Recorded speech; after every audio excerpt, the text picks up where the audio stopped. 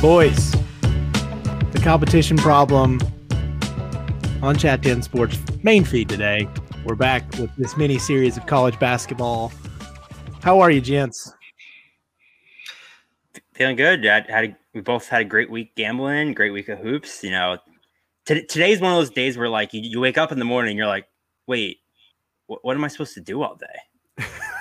You ain't lying. 100%. Yeah, you ain't 100%. lying. That's exactly how I felt again. But man, yeah, it was great. I just felt so good to watch basketball all day, all weekend. Man, it was really cool. I just did it. My bracket was gone after the first day, like many people, and you know, like you do the natural. Oh man, my bracket's busted. Like that sucks. I'm like, I don't even care. Blow it up. I just love that I have a bracket this year that I could just rip up and blow up and whatever. I don't even care that my teams that I picked didn't win. Like it does not matter to me. I'm just happy that we're witnessing it all again. I know, man. That's the best part is I'm exactly the same way because we didn't have like an office pool this year, and I was only in one like friend pool. Usually I'm in like 7. It just just a little different this year. But hey, like you said, there's at one point I was holding a paper bracket, and I felt bad because I felt judged from Mike last week because I didn't have mine on this pod, and I was like, you know what? By gosh, I got to get this thing back. I got to go get one printed out. And I literally sat there, besides, taking home a rec league championship, I watched a lot of basketball.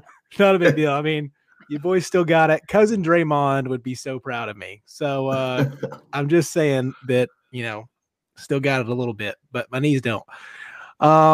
Yeah, awesome weekend. What do you guys think your over-under of hours watched of college basketball is this weekend? That face says it all. Probably got noon to midnight, 12 hours a day times 4. So, Yeah. I don't know, 48. I mean, let's put it this way. My fiance's happy. I woke up this morning and moved the second TV back into the guest bedroom, so she was happy to get that out of her living room. I had the two TVs set up for the whole weekend. Yeah, it was great. It's just a lot of hoops. I kind of liked the fact that because it was in Indy and four buildings, it wasn't as many games on at once as possible. So I really felt like you got to watch every game. Sometimes you get that 3:30 on a Saturday the first week, and there's 8 games on at once. It's impossible to follow. Where I feel like if you wanted to, and you had at least 2-3 screens. I felt like I was really tuned into the second half at least of every single game. Which is good. It was good that you really felt like you kind of watched as much as every game. Like there's sometimes you feel like I didn't watch a second of that game where because there's only 4 on, they typically had, them all kind of, noon, 12:30, 12:45, 1, where you really felt like you got to watch a good bit of every game, which I really liked. And honestly, that would be nice to keep that going in the future. I hope they do keep it going. That's one thing I was noticing too, especially in the second round. I mean, the second round was great. Because you obviously they cut out half the teams, but like they really spaced it out for that reason, and it was nice. We were able to enjoy each game. Obviously you had a few duds in there because some higher seeds would win, but still it was. That's one thing I enjoyed about it. I did watch a good bit, but you guys have to remember I am a local sports anchor, so it literally is my job to keep in touch with the sports. So quite frankly, I was just doing my job. So I saw you and Mike. Who is it? You and what's his Paul? Is that who you're with this weekend? I saw you guys really roughing it. Terrible assignment on Friday. Yeah, Benny Bovick was just sitting at Taco Mac all day, just sweating on the job. Tough day. Oh, those boys, you guys really had it rough this week. Yeah, it was tough. It was dragging on a Friday too. Of all things, I'm like, Paul, we really got to do this on a Friday. Our toughest assignment in weeks on a Friday to sit here at Taco Mac and do a couple live hits for the local news and watch all these basketball games. It was just overwhelming. I really feel sorry for you, man. I really do. We are going to get to some fun stuff. We want to talk about the biggest surprises of our weekend. I mean, that could be anything from certain teams. I mean, just what conferences we're doing good and bad, like so many crazy things, our favorite games of the week. But first, to talk about a different restaurant in Chattanooga, our watch party hosts with the most, Parkway Poorhouse. Those boys and girls down there always treat us so well. So give a shout out to them anytime you're in Chattanooga or the Chattanooga area. Swing on by down by the Whiskey Distillery. and head over to Parkway Poorhouse, get you some wings, hang out on the back patio, and enjoy that spot, especially in the springtime. I love that freaking patio. It's going to be great. So head on down to Parkway Poorhouse and visit parkwaypoorhouse.com. So first question, what was y'all's biggest surprise over the weekend? It could be anything. Go ahead, Mike. If you have one to fire off, I've been trying to think about this, and I can. There's a lot of them.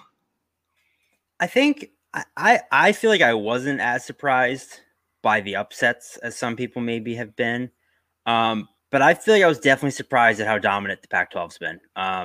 Obviously, that's been the big storyline is, and you guys know, I mean, I had Oregon and UCLA in my Sweet 16, or Oregon and USC. I mean, a little humble brag there. So I was high on them per se, but I definitely didn't have UCLA. I definitely didn't have Oregon State. I was down on them. So I do think the dominance of the Pac-12 has been a little shocking. Obviously, the Big Ten getting bounced as early as, Illinois losing to me was a big surprise. That to me goes back to them kind of just getting screwed with the way Loyola was seeded. Yeah. I think it was just a joke. But whatever. But yeah, the Pac-12 it was kind of my biggest surprise here. Yeah, that was a good one. I think it would have to be the Big Ten. I mean, it really just has to be. I mean, that conference was the best in basketball all year long, and it just like they have one team left now. One team left after the Michigan. First weekend. I mean, come on. I mean, no one predicted that one, and no one predicted there would be only one Big Ten team left. And I don't look too much into the whole like, oh, they beat up on each other stuff all year long. I'm like, well, that should prepare you. It should prepare you for this type of thing. It should, but at the same time, like I don't look too much into it because like it's March Madness, anything can happen. I mean, that's just how it is. I don't look any lower or higher on that conference. Not like, hey, maybe they were a little overranked and overrated, but we all. I'm going to refrain from saying what I want to say there, but because that get me in trouble. But it was just weird to see because Illinois was playing great basketball. Yeah. And they got a tough draw too, like Mike mentioned it was, but still you got to win when you can. But that was probably the biggest surprise. And I also agree with you too there, Mike. I wasn't too surprised by the upsets. That's what March is all about. I mean, the upsets is what it's all about. You're going to see them when they happen. So probably that the Big Ten just completely falling on their faces. Just not even just the Ohio States and the Illinois of the world. I mean, Purdue. I had Purdue in my Elite Eight. Purdue has no business losing to North Texas. We talked about that last week. I think all three of us pretty much agreed. Like they had a really solid path. They should have Sweet 16 should have been a low tier for them. Mm-hmm. Yeah. Oh yeah. I thought it was a no brainer they were going into the Sweet 16. So teams like that, obviously, and that's what kind of. But also at the same time, I'm. Mike and I, we're Big Ten guys. We pretty much are Big Ten babes over here. I love it. Big Ten babes. Yeah, but I love when those teams lose. Like people are big conference people. I know the SEC. I'm not. Yeah, no. And I know a lot of SEC fans are like that. Well, I just know that because I live here. You live here too. You see, like, I just want to see the SEC. When I'm like, why?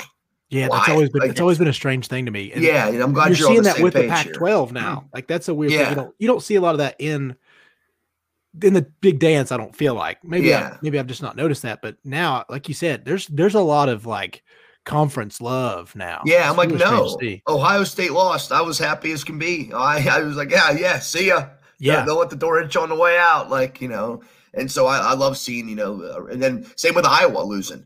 You got Garza. Oh my gosh! Finally, leave. Hey, good luck in the NBA, bro. See ya. Get out of the conference. Bye. Like it was great. It was awesome. Yeah. Him and Bohannon. Yeah. I agree. I agree with Ben on yours. Like the Pac-12, I do kind of get it because I do think the Pac-12 is, always the little brother of the Power Five, and they're the disrespected conference. So I don't hate it with the Pac-12, but I agree 100% with Ben with the Big Ten, the Big 12. Like again, the SEC. Like if anyone listens to our podcast, we know everyone knows my thoughts on the SEC, and like I think it's the biggest loser mentality that like Auburn fans act like Alabama beating Clemson makes Auburn look good as Auburn's getting smoked in their bowl game for the 5th year in a row.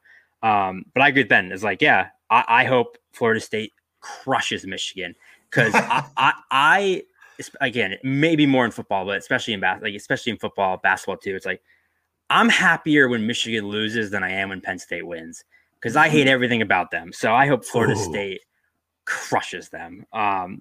So yeah, I do think the conference kind of, love it does get a little weird. But hey, the Pac-12 is kind of, the little brother. So I don't hate the way they're kind of rallying behind the crazy Bill Walton leading the charge. Yeah, I mean, me neither. It's like it's one of those things. They do their thing, but I thought the Iowa thing was just a terrible matchup because they're not a great defensive team, and Duarte and those guys lit them up like a Christmas tree. I was like, these guys are going to get 100 real quick. Oh yeah, I thought so too. I'm like, they're getting triple digits. Yeah. To me, I'm embarrassed. I'm embarrassed by Ohio State, and Ohio State was embarrassing. Purdue's embarrassing, but like as Ben, I picked Oregon to beat Iowa. I bet against them. I think Oregon's better than Iowa. I thought that was a great matchup for them. Mm-hmm. So to me, that wasn't an upset. Like Oregon, I picked them to win. I think Oregon's just as good as Iowa. It was a bad matchup for the Hawks. So that one to me wasn't as big an upset as kind of people are acting. Yeah, plus they didn't have to play the day before. They didn't have to play, that's also part of me. Everybody has their suspicions and like theories on if you wait forever, you're not going to be as good.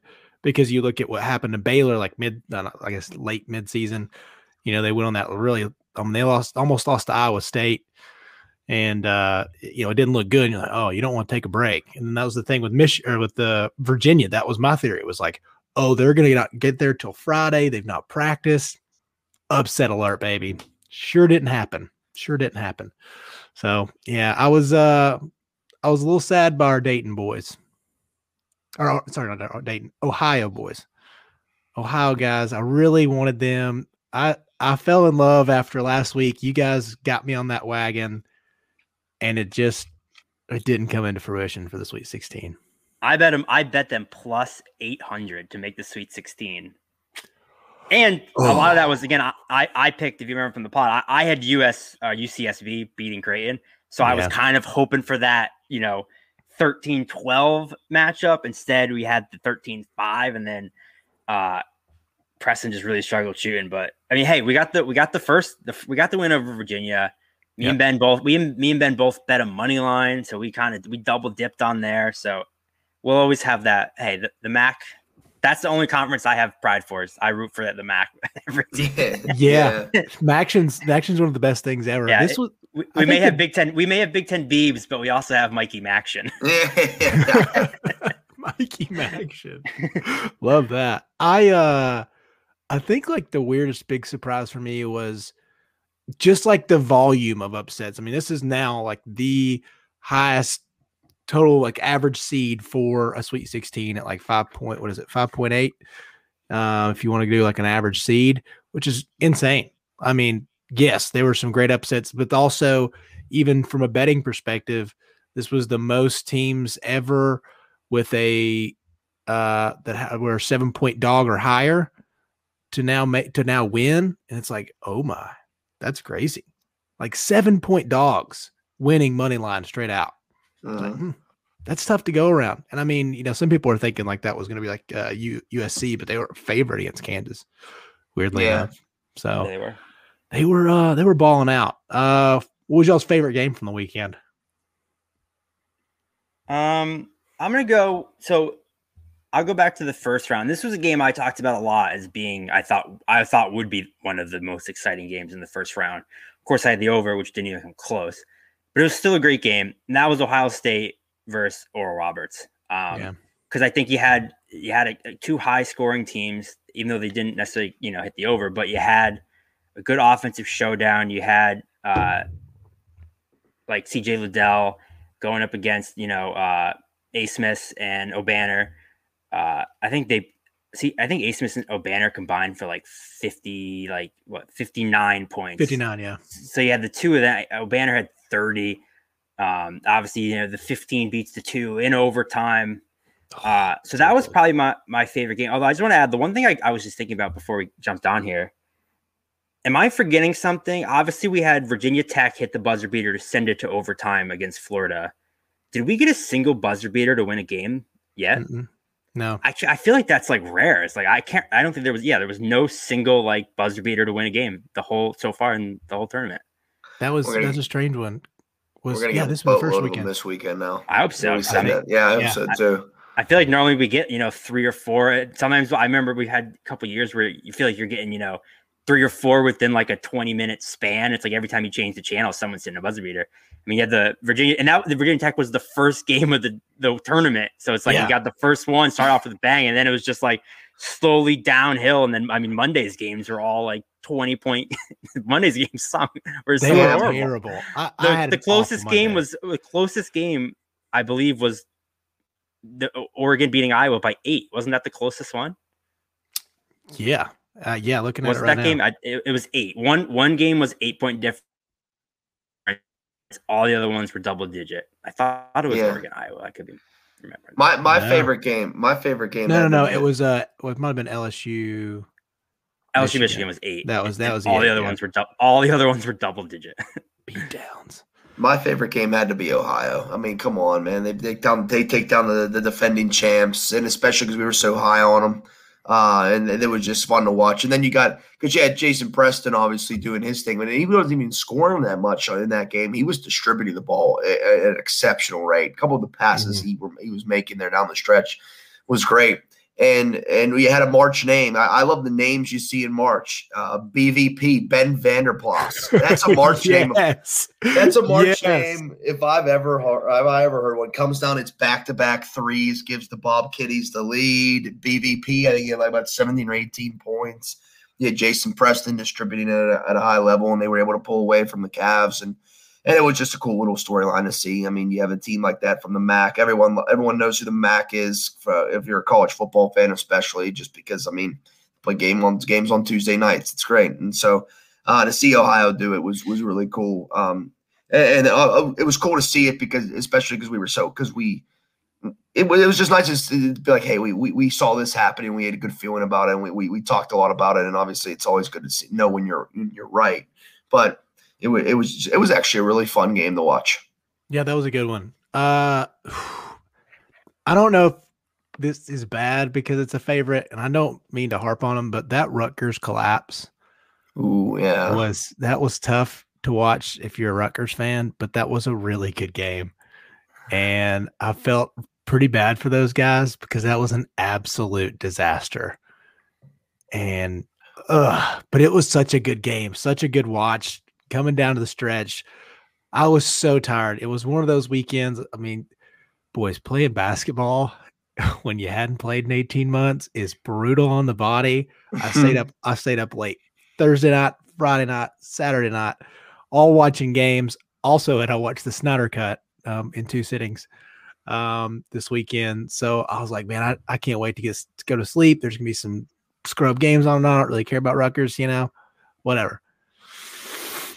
But I stayed up and I watched just like everybody else, and I felt so bad for Rutgers. And that was a good game. It just kept me into it. And I was like, no, surely not. Surely they're not going to do this. And then Houston just staying alive and hitting little shots, causing turnovers. And Houston pulls it out. And here they are. This strange 2 seed that I don't feel like has a ton of fan base, but here they are. Poor Rutgers, man. They've waited all these years to get back to the tournament. They win a game. Everyone's like, all right, we're good. And they're probably satisfied. You imagine a lot of their fans were probably satisfied after the first win. It's like, okay, when we got in the tournament, we won a game. Like, it feels good. And then you're like, holy crap, we're going to go to the Sweet 16. We're going to go to the Sweet 16. And they had that probably 30 to 45 minute thing there, time period. They were like, we're going to go to the Sweet 16. And that came crashing down. Like that.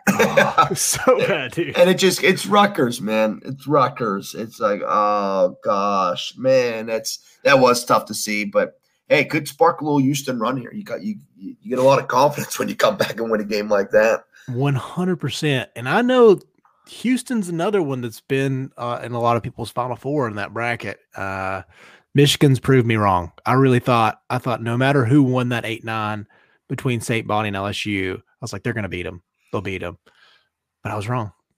And here they are. That LSU game was really good, too. That was probably the best one yesterday. So yeah, it was decent. I was actually watching that one. Well, I watched a good bit of them, but I was watching that one obviously last night. For work, of course. For work, yeah, exactly. And yeah, it was entertaining there for a little bit, but that's I mean, Michigan, they're going to slide. They're going to slide by. Watch them slide all the way into the Final Four too. And they're the team that no one was high on from the Big Ten, and they'll be the lone survivor. Yeah, I don't know, man. I was really good weekend overall. I mean, outside of like no buzzer beaters, but I was pleased. I mean, not as an actual fan from Tennessee and Carolina. Can we talk about? I talked about it yesterday on the radio with my boy G from 105.1. If you guys haven't checked that man out here in Chattanooga or in the Chattanooga area, 105.1 noon to 2. My boy G is great. He's doing awesome. He's a brand new guy here. Been here like a month and a half, killing it so far. So check him out. But then, yeah, I was just talking about little Tennessee Vols yesterday. Were you guys surprised at all as outside fans? They stink. It just they're two teams. They're like Harvey Dent. They're the Harvey Dent of college basketball. They come out and they do that, and they could play them the next day and blow them out by 20, and look like a team that they could win the national championship. Yep. That was the story for them all season long. So when you say, were we surprised? No, because that was the team they were all season long. I wouldn't have been surprised if they blew them out too. I wouldn't have been surprised. It's just like you didn't know. It's a flip of a coin. It was a coin flip on what team was going to show up, and they didn't. And then also it would have made it worse as Oregon State did. It's a team that's in the Sweet 16 now. They came out and it wasn't just like Tennessee played terrible and Oregon State, snuck by. Like, no, Oregon State came out and played some good ball, and Tennessee was playing like crap, and that's what you got out of it. So, no, I mean, it's just it's unbelievable. It stinks given the talent that they have on that roster. It's probably, and then it stinks for John Fulkerson too, obviously. And you see, obviously, a lot of the stuff comes out afterwards about Fulke. He's like, yeah, he didn't remember, the game when he got hit, and I'm like, and then you think about it, like that makes sense, dude. Yeah. Absolutely rocked in the side of the temple with an elbow. So you hate it for him. You hate it for couple of those guys. You imagine a couple of those, one or two of those freshmen going to go to the league. But at the same on the other side of the coin, it's like, well, he's still got a couple of 5 stars still coming in because that's Rick Barnes. And that's the way he does. So the future's still bright, but kind of fallen into that Mike Tomlin type of talk where, hey, he's great. Yeah, it's great. No losing seasons. Rick Barnes is great. He's getting your program to the tournament, but what are you doing in it? Nothing. Yeah. What do you think, Mike? Yeah, obviously, me and Ben kind of look at a lot of things through the gambling lens, as and if anyone, obviously me and Ben host, the competition problem, and anybody who listened to our competition problem episode last week, we were giving out our best bets for the tournament. And yeah, it was easy to sit here, and in my bracket, I picked Tennessee to win, because you have to pick every game. But we were talking about it, and I told Ben, I was like, yeah, I think you guys know too, I was very low on Oregon State. I didn't think they were for real. Obviously, they've made a good run, so good on them. But Ben said, I'm like, hey, I think Tennessee wins this game, but I'm certainly not betting my money on it. It comes down to, like, Tennessee's just not a team you want to invest money in. You don't want to have to, it's like investing in a stock that you've seen torpedo at any given moment and could again. It's almost similar to how I talked about for the Oklahoma-Missouri game, is that they were similar teams, but Tennessee, I don't remember what they were, but preseason they were getting talked about as like a potential 1 seed. Dark horse 1 seed. Yeah. Yeah. They were picked to win the SEC. I mean, I thought I was telling people, I'm like, oh, they're going to win the SEC this year. Yeah. So to me, I mean, them being a 5 seed in itself was a massive disappointment. Mm-hmm. And like Ben said, they play Oregon State 50 times, or they play Oregon State 100 times. They probably win 50 of them by 20 points, and they probably lose 50 of them by, double digits. That's just like the way they are. And it makes no sense. Exactly what it is. And it has to be, as Tennessee fans out there, they might be one of the most infuriating teams to be a fan of right now, because you can see how good they are. And you see it. You've seen games where you're like, this team is so dominant. And then like 2 days later, you're like, what the hell happened? It's the same team and they stink. Yeah. But I will say, as Ben said, you guys have more 5 stars coming. Hey, bright side, your basketball program is in much better position than your football program. Yeah, no doubt about it. Thanks for reminding them, Mike. Thanks for reminding them. That was a little compliment and an insult all wrapped into one. You know, you can check yourself. I'll see you next weekend, Mike. We're gonna go out to the parking lot. Thanks for having me, guys. Yeah. Thanks for reminding them, Mike. They had no idea what was going on. I'm going to take you outside of Mike's, and I'm going to have my way with you. All right. But no, it's the 100% truth. Like it's so frustrating, and I do think, and I've got an article coming out tomorrow about like the expectations and reality versus with Rick Barnes. You're getting everything you want out of the guy as far as recruiting. Player development since day one has been awesome. He's made guys that were irrelevant in college basketball into all SEC players quick and in a hurry.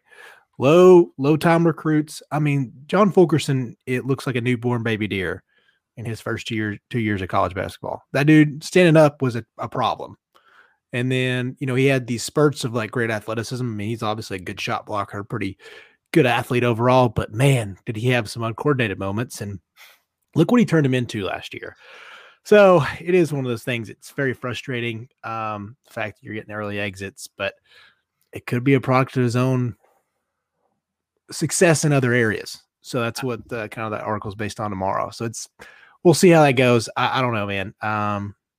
I sent Ben this. I saw this tweet. I sent it to Ben.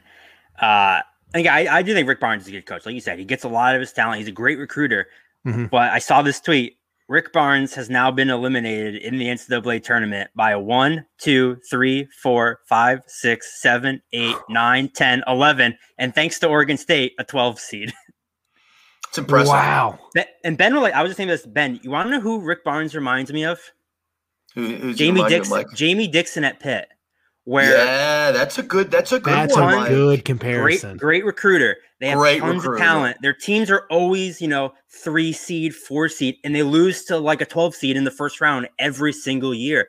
And you're just like, your brain is like, man. I know he's a good coach. I see it. He's always a good coach, but we just can't do anything in the tournament. Jamie Dixon's Pitt teams were very similar to these Rick Barnes teams, and they were the top. They were the top overall seed in the tournament on 2 occasions.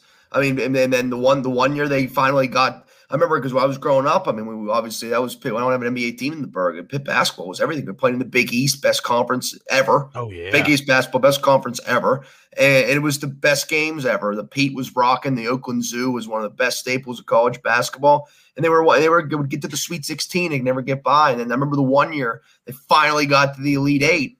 And then they lost. Scotty Reynolds went coast to coast, and Villanova beat them. And then the next year, or a couple years, but 2 years later, they were number 1 seed again. And that was when Kemba Walker broke Gary McGee's ankles, and they lost to Butler in the second round. You're absolutely right. You're absolutely right, Mike. That's a really good comparison. That's a great comparison. I never even thought about that. Yeah, that's excellent. Because there's some great Pitt teams, man. He recruited from the Bronx and New York. He got some dogs on that team. And they were tough too, because they were actually talking about Pitt. A couple of the national guys were talking about Pitt over the weekend. Those old teams where you had guys down low, they didn't have like 6'10" guys. See, like the old Pitt teams were like 6'8", 6'8", 6'9". Dwan Blair playing like he was 7. Dwan Blair just throwing dudes. Yeah, Dwan Blair couldn't jump over a dictionary, but he got it done in the paint. He got it done in the paint. How is he getting rebounds? He's not even leaving the ground. Yeah, he was a monster. They were dogs, man. They were so fun to watch. They were. But you're right. Great comparison. I don't know. It is. I will say this. I think this is pound for pound with your overall talent, what you had coming back, and kind of what you've done so far in an establishment. I think this is probably Rick Barnes' biggest blunder of a season. And it kind of sucks to say. That's fair too. That's a fair assessment. Yeah, just blunder's a good term. It's the biggest blunder, if you will. Yeah, especially because you look in hindsight of like how bad Kentucky was, where it's like, okay, this is your year to dominate because Kentucky's not going to be bad forever. So like this is the year where okay, someone else has a chance to step up and dominate that conference, and everyone thought it was going to be Tennessee. And it turned out to be Alabama, but it's like, all right, you're not going to have many opportunities where Kentucky's trash, and no, you have a clear path to the SEC championship, and they really just blew it. Yeah, I mean, even if you keep the surprise that is Alabama, and I mean, it is a surprise to beat as good as they are. I mean, Nate Oates is, oh man, that guy's fantastic. I was just talking about that. Did you guys see their way they have like their pickup game scoring to make sure they get the field goal adjustment stuff? You guys ever seen that? It's like they have like different layers and subsections throughout their half court when they run their pickup games. And, everything like inside the lane is worth 4 points. Mid-range jumpers are worth like 1.5. It's just kind of weird scoring, but it makes sure you shoot open shots and take the right shots. And it just, in that mindset. And so that's changed the way they've scored. He's like, we were taking a bunch of mid-range shots, and that's what Tennessee does. Sometimes when they look good and they score a lot, it's like sometimes you just have a good night from the mid-range. But when they play bad, it's just because they're missing the normal shots they take. So it's frustrating to watch, and you see the development and you see the mindset change of like, this is what we need to score from, guys. And look what Alabama's done, man. Knock down threes, get to the lane, finish, learn how to finish. If you're going to have to run after practice from losing a pickup game, you're going to get those 4-point buckets. So pretty cool analysis there. But let's move on, boys. Let's talk about Sweet 16 this weekend. You want to start up top here? Let's go. Actually, let's start this one. I got a weird bracket here. Florida State, Michigan. Who you got? Mike Allinello, go first. I think this is going to be the best game of the Sweet 16. I think this is going to be the closest. I think this one could go either way. I know we talked about, hating the conference loyalty. I hope Florida State scrubs them, but I'm going to go Michigan. I think we've seen, the reaction to Livers being out was maybe a little overblown. And you look at the numbers, like I know obviously everyone uses KenPom for college. KenPom has Michigan ranked there. Michigan is more efficient on offense. They're more efficient on defense. They're a better 2-point percentage team, better 3-point percentage team, better free throw shooting team. They turn the ball over less. So Michigan, I mean, they've just been better than Florida State in every aspect this year. Florida State's great. Don't get me wrong. Like they were great in the ACC. They're obviously very deserving of being here. I just think at the end of that, again, I think it's going to be very close. I just think Michigan still has enough dudes. Obviously Hunter Dickinson, their 7'1" freshman. Florida State has that tall Serbian dude. I forget his name, but I don't think he's going to be able to stop Dickinson. No. And they still have Franz Wagner, Mike Smith, Eli Brooks, and with Livers going out, this Sean D. Brown guy has come out of nowhere. I mean, he had 21 against LSU, and especially most of that came in the second half. And when they started going to him, did it not look like he could score every time he touched the ball if he wanted to? Every single time. He did the same thing every single play, and like they just couldn't stop it. Yep. Eli Brooks had a great game. The big thing for me too is if you watch the Michigan LSU game, that crowd was 90% Michigan fans. Obviously, limited capacity, but Michigan in Indianapolis, is Big Ten country, and Michigan's a close trip to Michigan. There were a lot of Michigan fans in that crowd. So for a game I think is going to be very close, I like the crowd, being able to help Michigan keep runs going and kind of put a halt to Florida State runs. I think this would be the best game of the weekend, but I'm going to say Michigan pulls out a close one against Florida State.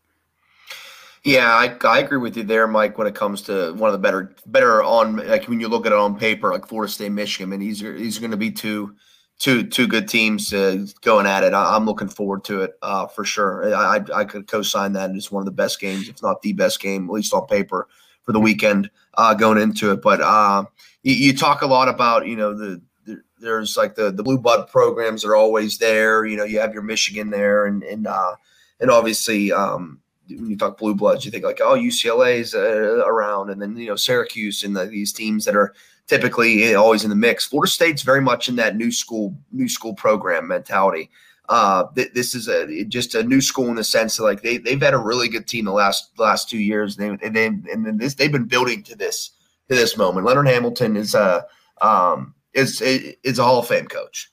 He needs to be, and this is his chance to absolutely prove it. I think this Seminoles team last year was really flipping good, and they didn't get a chance to prove it. Like amongst other teams, And I think they're trying to prove it this year. So I think it will be close, but I like the Noles, especially getting 3 points too.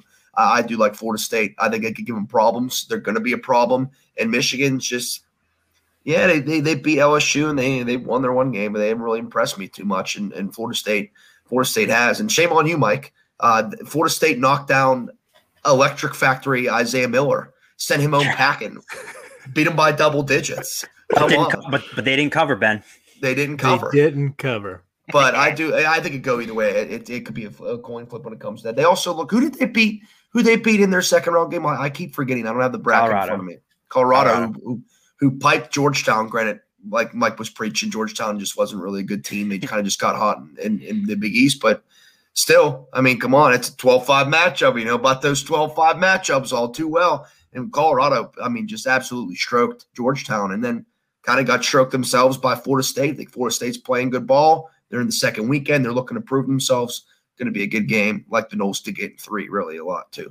Yeah, I'm with you, Benny. I really like the way that Florida State came out, and they're so versatile. They came out and they put that 7-footer on McKinley Wright, and that just caused him issues, man. They have so many guys defensively that are going to cause Michigan trouble too. Obviously, Franz Wagner's going to be great. He's always causing issues too, but they're going to throw multiple guys at him between Raekwon and Scotty Barnes. They're just going to have a lot too. And I'm with you. I've always liked Leonard Hamilton. I feel bad for them last year. I do think they were one of those 2 or 3 teams that, and probably Dayton too, is one of those, like, you probably had your chance to get one. And it kind of sucks. So I think there is a little bit of like chip on your shoulder factor. I know Michigan had that a little bit first weekend because myself, I wrote them off. I was like, without Livers, we've seen some of the numbers. You're like, it's just ain't gonna work. But here they are. They found a fix. And Juwan's been great. But I do think this is going to be an awesome game. But I do like the Noles to take this one. And I think they're just a little bit more athletic. I think they take over. I think Florida State and Leonard Hamilton move on to Elite Eight, baby. So it's going to be a good game, though. I'm definitely as pumped up like Mike is for it. It's going to be fun. That's the second lowest spread on the board. Michigan's 3-point favorites right now. So second lowest spread. Oh, okay. Let's move on. We'll just go ahead and do their matchup. UCLA, Alabama. I'll go first on this one, I guess, since Mike went first last time. Bama's starting to play good ball, man. I mean, obviously, UCLA is they got a nice little run first. Yeah, always love seeing a little first 4-in team get to make a little run in the Sweet 16, win 3 games. I'm sure everybody in America is going to be cheering for UCLA. Shoot, I know I will be. But you look at the gambling wise. I mean, they're getting 6, so it's like that's that tweener state. But Alabama, I think, ever since Iona kind of gave them that first half scare, and they really turned it on the second half. Came out, piped Maryland yesterday. I think Alabama, in their mind, they just got to keep playing their basketball. I mean, they live by that 3, but I like the Crimson Tide getting the Elite Eight. I think it's going to take a little bit more than UCLA to knock them out. Yep, I think Alabama pumps them. I think this actually will be one of the more lopsided games. Great for UCLA. They've had a great run, but when you really look at it, it's like, all right, they beat a Michigan State team that really wasn't good. Should have lost. They should have lost that game. Michigan State had it. That was honestly the best game. And that was probably the tightest game they played. I mean, BYU, I don't know, is BYU that good? I mean, and then they beat Abilene Christian, who beat Texas, but they're 14th seed, and that historically, obviously we're seeing it this year is a little different with Oral Roberts and stuff. But if you look historically, like those really low seeds that pull off upsets, they historically always get smacked the second game. So I mean, they played, they didn't actually play anyone, and you look at those numbers too. BYU shot 17% from 3. And Abilene Christian shot 21% from 3. Those two teams made a combined 7 3-pointers. Bama will have that halfway through the first quarter. So they kind of won based on, just poor shooting. And historically, UCLA is 198th in the country at defending the 3. And like Ben said, Bama, putzed around against Iona, but then they turned it on. And when they're feeling it, I mean, They went 16 for 33 from three. If you're hitting 16 threes a game, good luck. Who's beating you?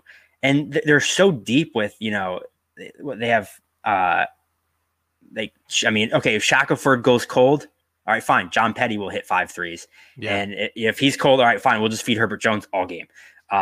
And their defense is so good. And UCLA is bad on defense, and they're good on offense. And that kind of plays right into Bama's hand, who's good on defense and also good on offense. So I just think, again, UCLA's weakness is defending the three. And that just sets up – and they got lucky by poor shooting in 2 games in a row. And that's not going to happen against Bama. I think Bama's just going to continue to rain threes. And you saw it. They're one of those teams where UCLA could play a perfect game. They could play their A game. They can hit all their shots. If Alabama's hitting their threes, no one's beating them. So I think Alabama has no problem with UCLA here. Yeah, I'm sticking with it. We're running 3 back here. They just have everybody that can guard between Zuzang and Jaquez and Bernard. Like, those 3 guards are really good, don't get me wrong. But if somebody can match up well with them, it's Alabama. I mean, Herb, Petty, even all the way down to Quinnery, like, these guys are fantastic. And I really just think they're just all around better from each spot. And it's a game of matchups. Like, we've seen that from Loyola down to whoever. I mean, Ohio versus Virginia. It's just a game of matchups. That's not a good matchup for UCLA. And I'll go with you, Mike. I think this is the biggest route in the 16. So I think Alabama's going to roll. And I hate to say roll tide. I'm not going to do that. That's gross. UCLA though, America's team, baby. Oh, America's they are team this weekend. And now I always do feel like I thought the winner of the Michigan State UCLA game would be the 11 seed to keep running. Like, there's always one. Yeah. So I was like, if that 11 seed, that game is going to win it. I mean, I was like, I thought it was going to be Michigan State. I really did. That's who I had to go in my Sweet 16, but swing and you miss. I was bad all weekend. Who cares? UCLA is undefeated since I wore Reggie Miller's UCLA jersey on the podcast. Just going to say that. Hey, UCLA has more wins in the tournament than anybody else. That's true. They do, Mike. Good one. I am going to post that video, and I'm going to make sure UCLA gives you a shout out, man. 3-0. UCLA is 3-0 since I've donned the Reggie Miller UCLA jersey. Boom. There you go. I need to get I need to get a screenshot from last week and just let them know, be like, hey, since this came out, this is what's happening. It's just facts. Facts are facts.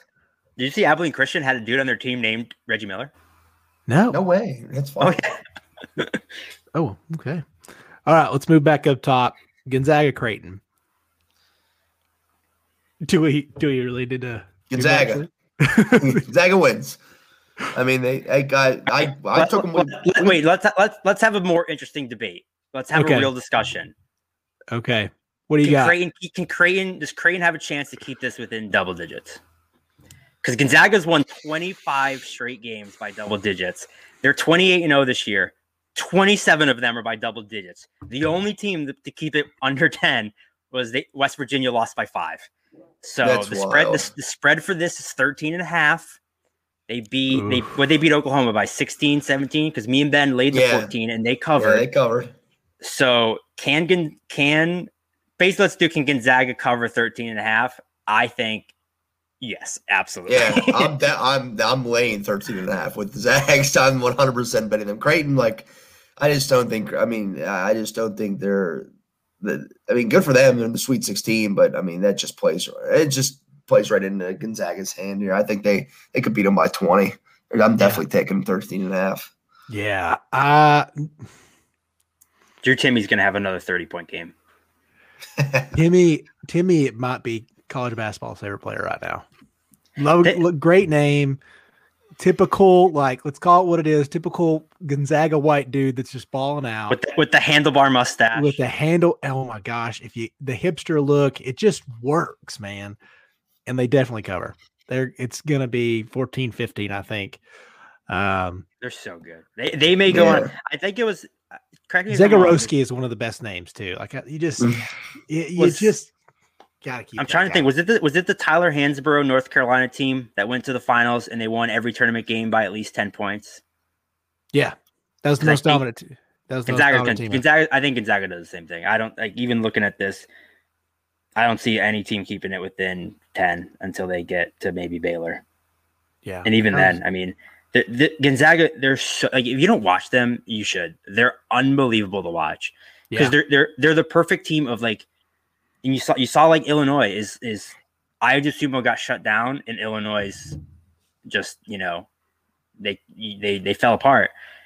Gonzaga, that's not going to happen to them because they're so versatile. They beat like Corey Kispert just starts raining threes, and then as soon as you adjust to kind of take him out, they feed Drew Timme inside all day long. He puts up 30. Kispert is shot 45% this year. He's 10 for 17 this tournament. 10 for 17 from three, and that's on top of Timme's 30. And then you start flying wings out on Kispert, and then Jalen Suggs just carves you up driving the ball. So they have 3 ways they can beat you with 3 All-Americans, all differently. So their recipe to do it is they can pound you inside, they can drain you from 3, they can gash it all day. There's no way to stop them. They have no problem with Creighton. Yeah, this Gonzaga team is probably the most balanced team I've seen in a long time. Honestly, probably since that Carolina. At North Carolina. Yeah, with Raymond Felton and that was Ty Lawson, Wayne Ellington. Lawson, yeah. Yeah. Was Felton Sean May? Was that the team? Sean May, Rashard McCants. Sean May was like 6'10", 380 pounds. That boy was thick, triple C thick, but he was good, man. He was really good. They played that awesome Illinois team. I can't believe we beat those guys. That was great national championship. I actually rewatched that one. DJ Augustine. Yeah. He was on the Illinois team, wasn't he? No. That was Darren Williams, Luther Head, and then they had some other like big post-white dude that was kind of like a stretch 4. I can't remember his name. They were good. Actually, I rewatched that on National Championship Day. What would have been? I rewatched that one in honor of it being the great day that it would have been last year during quarantine. And man, did you miss HD? Goodness gracious! Even back in 2005, those cameras were so bad. But still funny. All right, on to USC Oregon. Pac-12. One of them's got to go. I'm gonna take the big boys in the size at USC. I think the Mobley Bros are too good. Isaiah White, he impressed me last game. I didn't know much about him. I watched. I'll be honest. I knew about the Mobley guys. I mean, obviously, you know what Evan's going to be, and Isaiah. They looked really solid. They were way better than I thought. I just kind of heard. I don't watch a lot of Pac-12. I watched Oregon a few times, and then I could only take so much of our big boy Bill Walton. Yeah, and so I get between the Oregon court and his voice. It's tough to watch, man. It's tough, but I just believe in that size. Oregon might have just made every shot they could possibly make against Iowa. So I just don't know how many times you can make shots. So I think the size, and I think this is a really nice. Hey, that guy's going to it's like a top 3 pick. Let's watch Mobley, and then he really just does work. So I know some people called him out for being a little passive too. So shout out to Podcast for making him work a little harder this week. Mm-hmm. This one shocked me a bit. I shocked myself here because, as you know, Ben knows, I picked Oregon over Iowa. I picked this Oregon USC matchup, and in my bracket, I had Oregon moving on. And Ben knows really? I've been high on Oregon all year. Ooh. And then for this podcast, once the matchup was set, I dug in. And my bracket says Oregon, but I think I'm picking USC. Okay. For exactly the reason you said is USC is just so much bigger than them. They're huge. They're the tallest team in America. You said Evan Mobley's awesome, 7 feet tall, just a monster inside.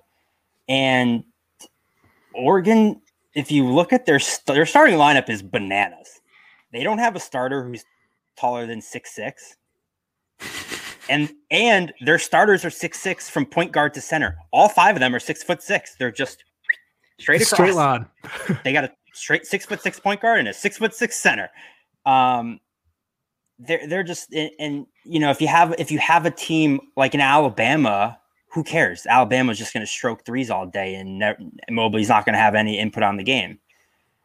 Oregon, that's not really their offense. They're 96th in the country in percentage of points that come from three. You saw it with, Chris Duarte is awesome. He had 23 against Iowa, but it's all, he gets into the paint, he drives and creates shots. Yeah, he's just, if that's their offense, that's not going to work against this USC team. USC is going to dominate the glass. They're going to get, tons of rebounds over 6'6" power forward and centers. And you saw, even though Iowa lost, Luka Garza had 36 points. Yeah, he was Garza 8 inside. And what Chase said, to back you up, they shot 55% from the field against Iowa. That's not sustainable. And given the fact that we have 2 Pac-12 teams, these 2 teams played on February 22nd. USC won 72-58. They beat them by 14, and it was Isaiah Mobley didn't play. And if you watch the USC-Kansas game, Mobley was their best player. Mobley had 17 points. He was 4 or 5 from 3. He didn't even play in that game, and USC beat him by 14. So, again, when I filled out my bracket, I picked Oregon. I'm changing my pick. I'm taking USC here. This is the smallest spread on the board. USC is 2.5 point favorites, and I'm laying the 2.5. I think USC wins this game, 3 to 7 points. So I'm taking the Trojans here. Quack, quack, quack, Hey-o. quack, Hey-o. quack, quack. Ducks fly alone on this one. Yeah, I'm taking the Ducks, man. I am. They look great against Iowa. They may have put up triple digits. I understand that might not be sustainable, but if you could just keep up like that and keep playing, they looked well rested. You could go either way with that. You could either go you come out cold and rusty, or you could be well rested. I think they came out ready to play. I think that 14-point loss to SC early in the season probably a little fuel to the fire. You imagine. I think what's cool, it adds a little intrigue to this too. It's like, wow, these are teams that see each other all the time. These coaches, they know how to play each other. You guys were talking a lot about matchups and this and this. I'm like, yeah, they know. They play each other. They typically play each other twice, 2, 3, 4 times a year, man. This is nothing. Obviously, this year only played once, but and this is a grander stage. So I just think the Ducks are playing some good basketball right now. They came out and looked good against Iowa. Of course, the matchup might have been there and whatnot, but Iowa's still a 2 seed. They still had arguably the best player in the country on their team. Yeah, and they controlled much of the game. So I think this one, along with Michigan and Florida State, could be one of the better games of the weekend. It's definitely one I'm looking forward to watching because these are 2 programs and 2 fan bases that don't like each other. Obviously, they're conference rivals in every sport. So it adds to it to kind of see that conference matchup in the Sweet 16. So I'm going to go solo. I'm going with the Ducks. I like them. They're playing good ball, and I think they can get it done against SC. It's going to be a fun game to watch for sure. 100%. When is that? I need them to fly Bill Walton to Indy. Let him call this game. Let Bill Walton call this game. I agree with you. Yeah. He should call it. He deserves to call this. 9:45 on Sunday, Chase. Late game. All he does is talk about the Conference of Champions. Now he has a good point. Can we talk about that too? I know. There's probably something behind. I don't even know if there's actually something behind this, but I think it's fantastic that Oregon and USC are the last game on Sunday. So it's like they very well could have played early, but they're the last game on Sunday. Total full-on Pac-12 after dark vibes in the tourney. I love that so much. That's when they play all the time. I might bet the over just out of principle. Yeah, I love it. They're still in the Pac-12 after dark slot, even in the tournament in the Sweet 16. 9:55 tip on Sunday. Just in case anybody knows or cares, you don't. I do because I'm off this weekend, and Daddy's out to play. I want to be up, ready to roll Sunday night. 9:55. I'm gonna be in rare form, ready to watch the Ducks and Trojans play some ball. I actually have a bachelor party this weekend, so I probably won't be partaking in. Wow. Yeah, it's a different one. Welcome to COVID, but we rented out this humongous house up near Signal Mountain, and it's gonna be great. And that's great. Yeah, dude. I'm like a fill-in. I'll be honest. The people at work call me 27 tuxes, always in the weddings, never making my own, I guess. And so, yeah, here we are. Let's move on to the South. We'll go first one, Baylor Nova. Probably. What are you guys thinking? Baylor crushes them. Think really? Yeah. I think I like Baylor too. I think I just I'm happy to see Villanova in the Sweet 16. Nova in March, never a doubt. But yeah, Baylor's beating Baylor. I think it seems like I think when this might be all said and done, we're just on that crash course to what everybody wants to see, and that's Gonzaga versus Baylor in the title game. I think Baylor takes care of business here. Yeah. They're what are they, 6.5 point favorites? So I think they take care of business. I do too. I love what Wright does. I think he is top 3-4 coaches. I mean, just general coaches. I mean, what he does for Villanova is impressive every year. I mean, this was another one. I did not have them going far. I had them losing first weekend, but he proved a lot of people wrong. And I think that's another one I saw today was, a lot of people had Villanova out pretty early. It's like, don't bet against Jay Wright. Just don't do it. It's dumb. It's a bad idea. So good for them, man.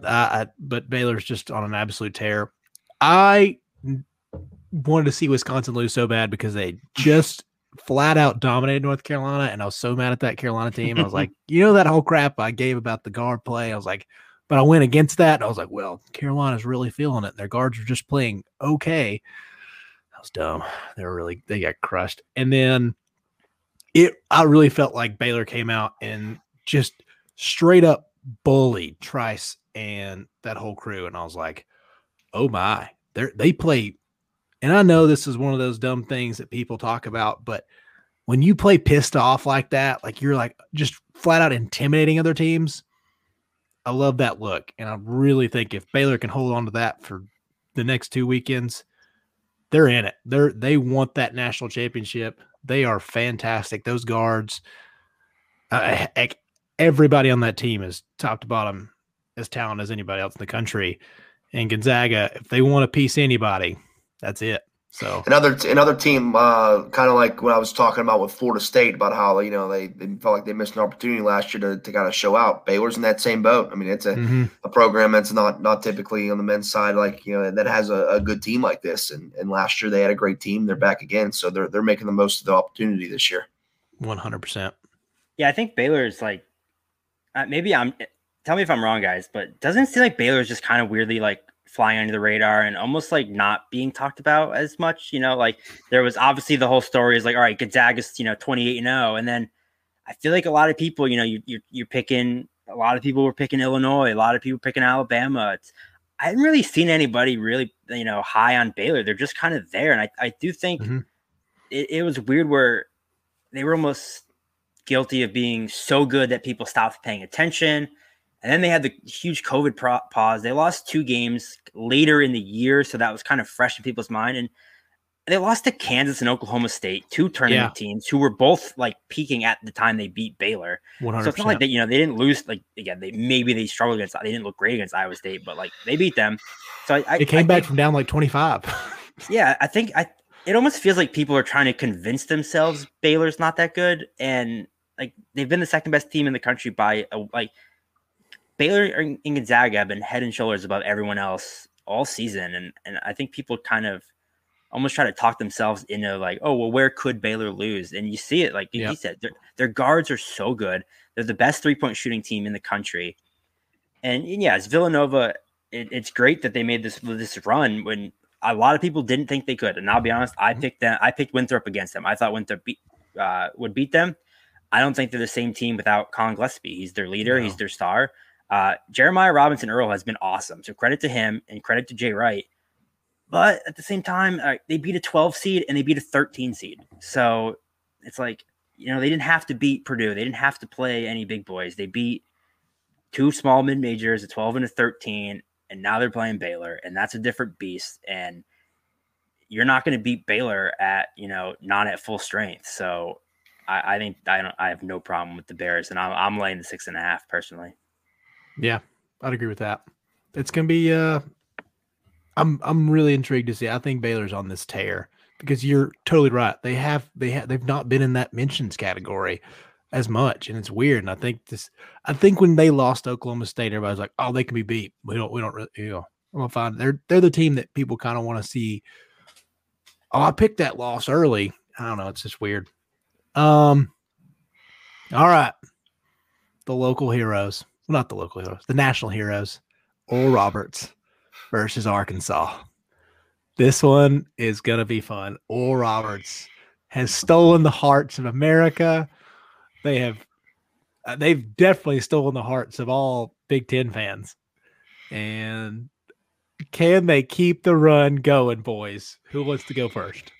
Oral Bobby, baby. No, I don't think they can keep it going.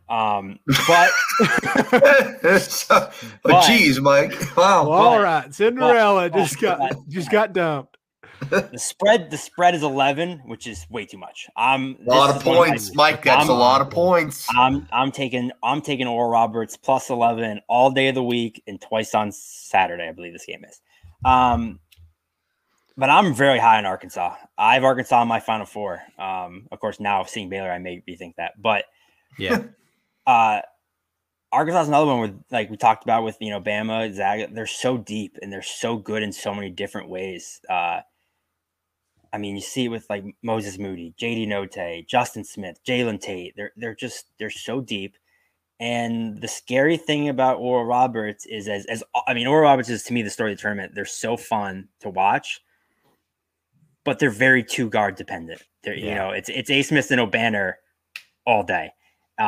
They combined for 59 of 75 against Ohio State and 54 of 81 against Florida. So God forbid if JD Notae can lock down A. Smith and he is a very good defender, that's tough. And this is another one. These two teams actually played this year. They played December 20th. Arkansas won 87-76. So 11 points right on that spread, baby. But Arkansas shot 22% from three. Yikes. So they shoot their average, which is like, 35, something like that. They score an extra 20 points. Max A. Smith was held to 8 points in that game. Ooh, that's a good way to look at it. That's a bit concerning for me. I believe he actually was in foul trouble. But that kind of goes back to my point of, God forbid, if A. Smith or O'Banner get in foul trouble, that's 90% of their offense out of the game. And I think Arkansas is just too deep. The way they've played, I'm certainly not going to be surprised if Oral Bobby pulls off another upset. But I'm going to take Arkansas to win. But I'll take Oral Roberts plus 11. If it got down to 9, even 10, maybe I don't. But give me 11. Actually, I think you can get him at 11.5 in some places. Ooh. Love getting 11.5 with Oral Bobby here. Yeah, I think it's going to be tough. Arkansas is playing well. I do love taking the points with Oral Roberts, without a doubt. I mean, that's just too many points for a Sweet 16 game for a team that's clearly beat two good teams to get here. But I think it will be fun. I think that's one's going to get a lot of eyes on too. I'm certainly, and I know all of us here, and a lot of people are looking forward to watching that one. It's like, hey, can Oral Roberts? You love seeing those teams, the 15 seed or the high seeds in the Sweet 16. Like, can they do it again? Like, can they get there? And so everyone's going to be locked in on Oral Roberts and Arkansas to see, like, can they beat the Hogs? Like, can they really do it? But a special season for Arkansas in their own right. It's the first time they're in the Sweet 16 in 25 years. I mean, they're having a great season. They're playing good ball. So yeah, I think it'll be close though. I think it will be. I think it could be. It's one of those games where it's close for maybe 35 minutes. And then you sort of see Arkansas start to get up by 7, get up by 9 late. And then, you start the foul game. And then I could see them winning by 7 or so. But I think it could be entertaining for much of it. And I certainly am looking forward to watching it, because anytime you get a team like Oral Roberts in the Sweet 16, it's fun to watch. And it'll be cool too, because you're guaranteed two programs that clearly haven't been this far in the tournament, if ever or in a long time, guaranteed a spot in the Elite Eight. Arkansas obviously hadn't been to the Sweet 16 in 25 years. I'm not sure. I don't know if they've ever been to the Elite Eight, but certainly hasn't been in 25 years at least. So, and then obviously Oral Roberts probably never. So that's cool to kind of see one of those teams, those programs, and that fan base get the opportunity to see their team play for a chance to get to the Final Four. Yeah, and here's a good stat too: is obviously Oral Roberts. I'm sure you guys have heard this talked about a lot, but they're the second 15 seed to make the Sweet 16. Obviously, the first being that Florida Gulf Coast Dunk City team. Dunk City, baby. I forgot they were a 15. Wow. 15. Yeah. They beat Georgetown, then they beat San Diego State. Yep. And then in the Sweet 16, they played the 3 seed and lost by 12. So hopefully they lose by 10. No more than 10. I think Oral Roberts keeps it a little bit closer, but eventually, yeah, you lose by 10.5. Yeah, there you go. I agree with you, Benny. I think this is going to be a game, and it's going to be due to free throw shooting. I think I'm with you. Probably the last 35 to 37 minutes, it's going to be relatively close. You're always going to have a feeling Oral Roberts could be in it, but that free throw game is going to make some people sweat on the cover. I think there's going to be one of those things like Moody misses 1 or 2, somebody's losing a lot of money. Yeah. And so I think this is going to be one of the games that makes you sweat. It's going to be closer than the double digits will perceive. That's just due to free throws. But, yeah, they've just got too many guys they can throw at them. And Moody's just played great. You can't fault. And that Texas Tech game was awesome. That was a good game. That was a really good game. I'm partial to my boy Mac McClung just because I got to watch him a lot, being from – like he's relatively close to John City and stuff. We went and watched him a few times. He's played in Gate City, so Southwest Virginia. Shout out to them. But Justin Smith's playing good. But yeah, those guys, they're just too deep, man. I think they're just gonna be able to throw guards at them that can cover. So yeah, I think it's gonna be close and it's gonna make some people sweat. And to your point, that's another one. Arkansas held McClung to 9 points. Yeah, totally shut him down. Yeah, they're really good perimeter defenders. They are, and they're just so active. There's so many of them. That's the thing. Is like they have so many guards that are, and they get like Moody's kind of that weird guard forward where he's like kind of plays like a guard, but he's tall, and then he's pretty strong. Yeah, so it's like, and then obviously Note he's awesome to watch. He's one of those guys too where I love when he starts shooting because he'll make if he makes 2 or 3 shots in a row. You can bet he's chucking up a prayer the third one. It's like, and you can see Musselman always has to give him the hey, calm down.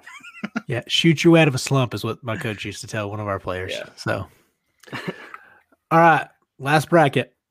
I'm gonna save Loyola for the last one. Yeah, let's do that last. All right, Houston, Syracuse, Buddy Boeheim, also still in the hearts of America, and I don't know. I mean, like the wrong way. I feel like everyone hates Buddy Boeheim. Yeah, in a weird way, because then some people love him. If you're a part of my take fan, I think some people like him. But then also, I'm like, how in the world has Buddy Boeheim turned into this kind of player? But the man can absolutely fill it up. How do you not root against the coach's son, especially when his name's Buddy? Yeah, I heard it. That was a good. Speaking of part of my take, I heard a really funny theory. It's like, do you think Boeheim just doesn't have a whole lot of friends, and so he needed one of his later sons to be named Buddy so he could have a friend? I was like, that's terrible. I think he had Buddy when he was like 55. Yeah, because what is he now? 70. He's up there. He's old. Yeah, he's 70, 75, 76. Yeah, he's old, man. Yeah, but I think, Go ahead. I think it's like the third time, I think since 2016 or something like that, Syracuse has made it to the Sweet 16 as a double-digit seed. And just Cuse is a double-digit seed in March, never fails. It's a weird matchup with them playing Houston because we talk a lot about Houston. And, Houston's just weird, man. It's like, well, how's Houston 2 seed? And, of course, they're playing Syracuse. I mean, you think on paper like they did get in there. But I don't know. I kind of like the Orange in this one. I like them. They're getting 6. Buddy Ball is great to watch. It's good. It's a good little March storyline. You like to see it, and they've done it before. I mean, Syracuse has gotten to the Final Four before as double-digit seed, right? Did they get there a few years ago as a double-digit seed? Yeah, they had 3 ACC teams in that Final Four. Yeah, and so Yeah, I think it'd be a good game. I think this one of those games that flies under the radar. Could be interesting. I mean, all these games can be great. Let's be honest. Sweet 16. I like this for a lot of people. Like the first weekend's a favorite because it just everything's great. Like for me, like the second weekend's my favorite. I love seeing teams because it's like okay, it's getting real for a lot of teams. That hey, it's you either coming to play here, you're gonna be the team that you were destined to be, or you have other teams that are like, hey, this is your one, like the teams like the Oral Roberts and even the Houston's like, this is your chance to really get there, and you have an opportunity to do it. So, I always enjoyed the second weekend more, but yeah, I don't know. I like Syracuse. I like the way they're playing. They're playing good ball. Buddy Ball's been great. Playing a weird Houston team that probably shouldn't even be here. We should be getting another OG Big East matchup in the Sweet 16 between Rutgers and Syracuse. Rutgers. So I like the orange. I think it'll be cool. But yeah, definitely a fun little storyline watching Buddy Boeheim ball out. Just to piggyback on what Ben said too, I agree. I love the second weekend more because I feel like everyone loves the upsets. They're fun stories. They're fun, but the second weekend you get better basketball. You get. We talked about the first weekend. We didn't have any buzzer beaters. Really, even some of the upsets weren't that close of games. I mean, there were the underdog was up by 10 points late, and then the favorites in the other ones. On Monday, all the games were double digit wins. Now is when we'll start to get you get the stars on each team going back and forth, trading buckets down the stretch. Where it really matters. This was a tough one for me. This was honestly probably my hardest game to pick.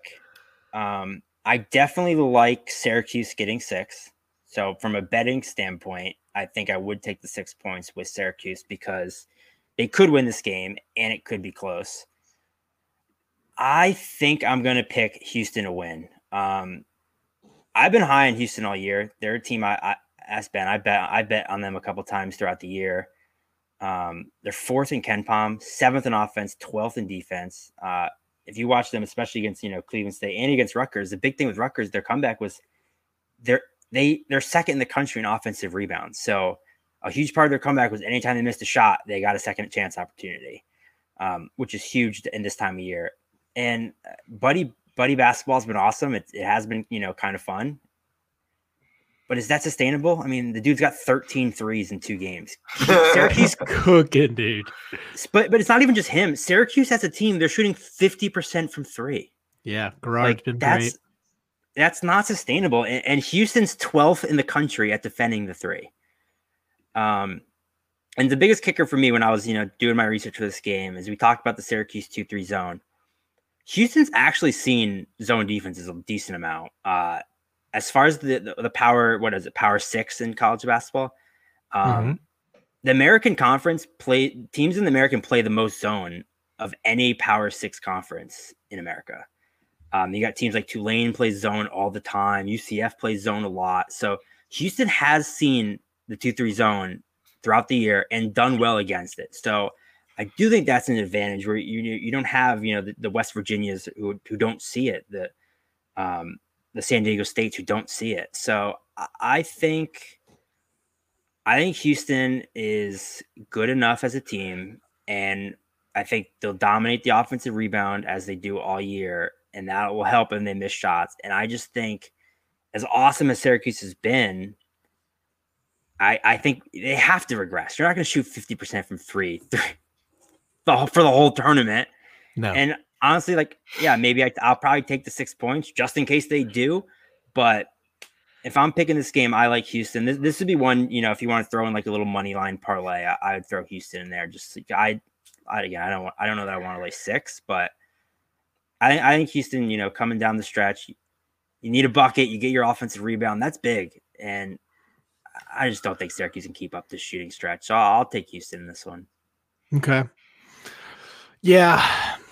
I think this is a really, really big Quentin Grimes game. As you alluded to, I just saw something this week, and like most people, you kind of take some of yours ride with it. I just saw that they had played zone. They played against zone quite a few times this season, and that's the biggest thing when you play Syracuse. Have you ever even seen something close more than once this season, and not by teams that just do it because they need to, get out of foul trouble, stuff like that. You'll find guys that try to play it, but teams that are good at it. And Houston's seen that. Houston's seen that for the last 2 years. And I really think that Grimes has that big game. I think that's another big part about the second weekend is you see stars pick up and make themselves some money. So I think that's going to be one of those games you see Quentin Grimes kind of take over, do a lot. They're gonna be able to get some offensive rebounds out of a zone. If you know anything, if you don't know much about zone basketball, even though Syracuse does a good job of it because they've got the size, they've got some guys that can really step up and rebound. I mean, all the way down to Dolezaj has been great for them.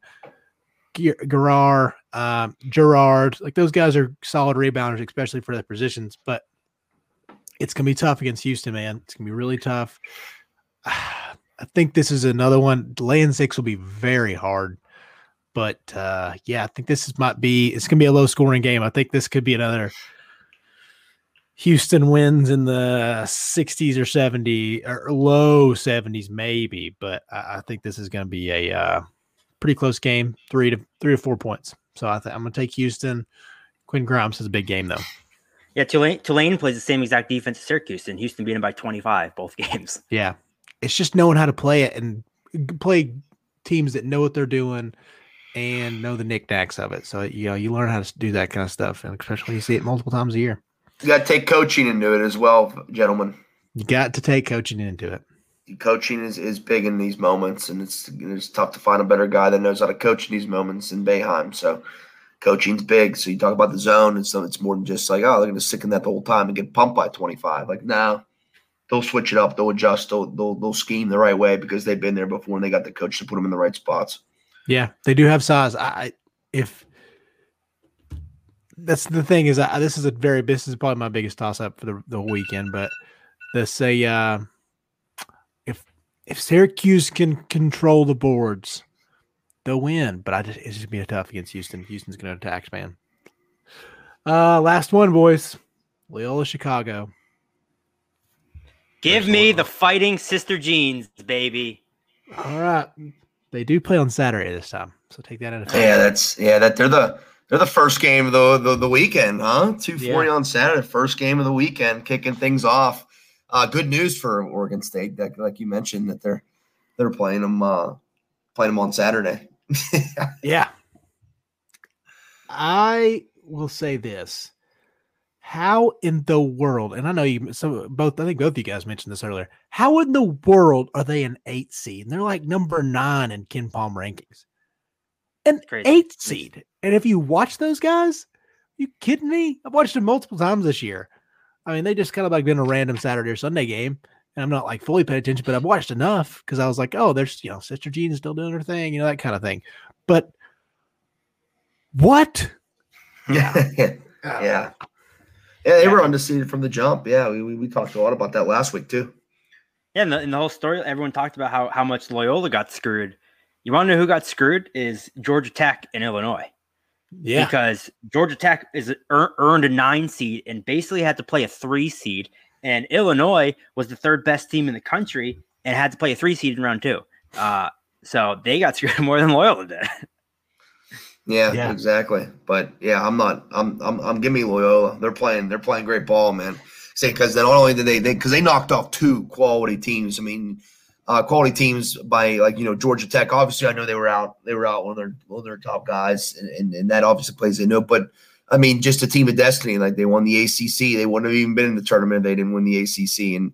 And Loyola took care of business there, and then they absolutely stroked Illinois, who was playing as good a basketball as anybody in the country right now. I mean, I had Illinois and among a lot of other people in my championship game. Yep. I loved Illinois. They were playing really good ball, and they just absolutely dominated all 40 minutes. So I think that continues in the next weekend, just because Oregon State's one of those teams, like Mike was mentioning, those double-digit seeds getting in the second round. It's been a nice little story. For the most part, obviously they beat Tennessee and then they squeaked by Oklahoma State. Oklahoma State wanted to come back and steal that game there at the end. Yeah. There was definitely late, but I like Loyola. I just think they're the better team. Clearly they're favored by 6.5. My goodness, an 8 seed. favored by 6.5 against the 12 seed. That's a fun. Mike, once you dig into your bag of tricks and see if was an 8 seed ever been a 6.5 point favorite in the second half or the second weekend of the NCAA tournament. I'm like, my goodness, that's like the Baylor's a 6.5 point favorite. And yeah, I mean, come on. Yeah, I love Loyola, and again, we look at it. This isn't a fluke. It's you look at they're the 8th seed. Oh, they're the 7th best team in the country. So it's absurd. KenPom has them up to 7. 7 now. Oh, well. They were 9 going in the tournament. They got bumped to 7 after beating Illinois. So they're a top 10 team regardless if we ask. Other than the members of the committee apparently. Yeah, crazy talk. But they have the best defense in the country. They're the number 1 most efficient defense in college basketball. And like Ben said, they didn't get hot shooting and catch fire and get lucky. They didn't, luck into bad shots or Illinois went cold. They just flat out pumped them. They dominated from start to finish. It was nothing. They held Illinois to 58 points. Dosunmu, who's, him, Garza, probably player of the year. If not, in the discussion, he's certainly an All-American. He made 4 field goals and had 6 turnovers. Caused him absolute havoc. You think Oregon State's guards are going to have a better performance? I don't. No. I mean, I obviously was low on them to begin with, and they've proven me wrong. I'll give them that. I was wrong about Oregon State. But Loyola's just awesome. And I know Ben mentioned this with Michigan State or with Florida State, and he mentioned it with Baylor. This Loyola team isn't this like Cinderella fluke. They were in the Final Four like 3 years ago.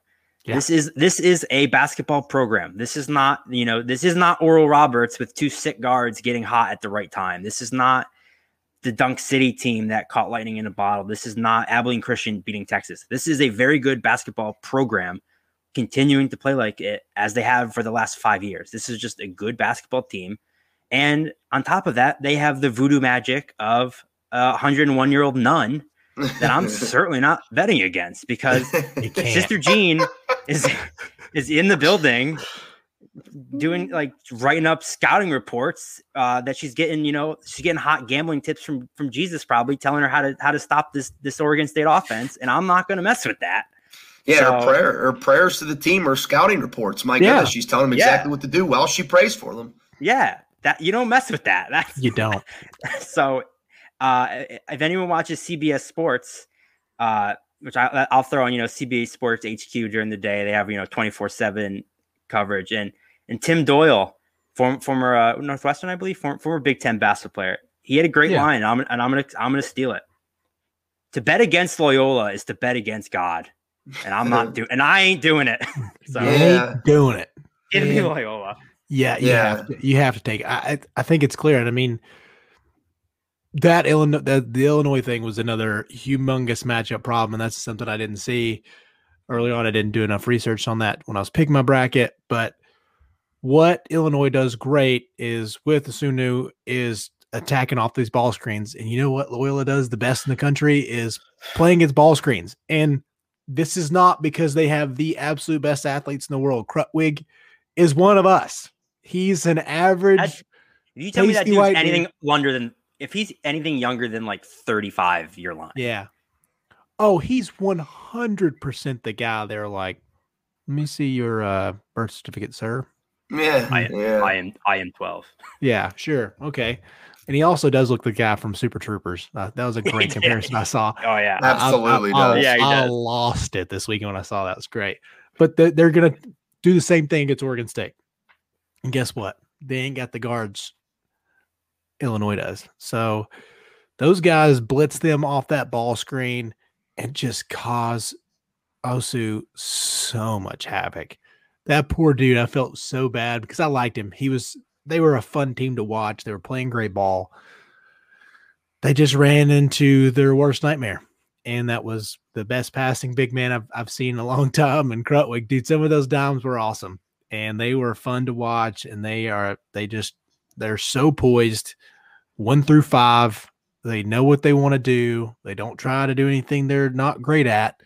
And I think Oregon State's steam's running out. Like you said, surprised the heck out of me. And most of their stuff from Oregon State has been defensively. I thought they had a great, well, you don't have to come up with a great scheme against Tennessee. You just like, hey, take away these certain shots.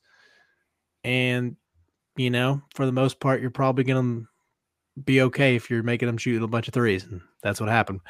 So, but the Oklahoma State game was what I was more impressed with. And those guys just absolutely attacked Cade every time off the ball. These guys were doubling at the right time off the dribble. Looked so good. And I was impressed. But steam runs out. Loyola is going to keep chugging along and probably going to be, if I'm redoing everything, probably going to be my Final Four pick out of that bracket. Yeah, it's a fun. That's another thing that comes fun out of the second weekend. A lot of different brackets are on there. Like, okay, now who's your Sweet 16 bracket where you're able to kind of repick and get in, like kind of refreshing it in a new pool. And I think Loyola is going to mean a lot of people's Final Four, like you just mentioned, Chase. Yeah, certainly in mine. If I'm big again, yeah, gonna be a good weekend, boys. Absolutely, always is. I can't wait. And Mikey, you're coming down this weekend, right? Yep, live from Chattanooga. So. Coming down, light that city on fire. I can't wait, buddy. Hopefully boys, I appreciate it. Well stocked for this weekend. Oh yeah. Stock the beers. Stock the fire department. It's gonna be great. It's a terrible weekend to be a beer. I was just gonna say that. Bad weekend to be a beer in Chattanooga. Well, you know, like Nashville always stocks up when the Blackhawks come to town. We in Chattanooga have to stock up when Mike comes to town. Yeah, exactly. Here we go. Stock the Yingling, baby. I'm coming. He's a Yingling man. Yeah, of course. Well, boys, I appreciate it. As always, we'll do this again next Tuesday.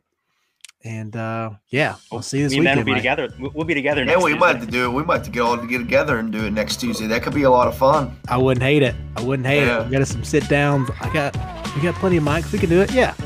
We can do it. We'll make it happen. All right. Peace out, boys. As always, you can find us on all social medias. I'll have it down there somewhere. So appreciate you guys. Y'all have a good one.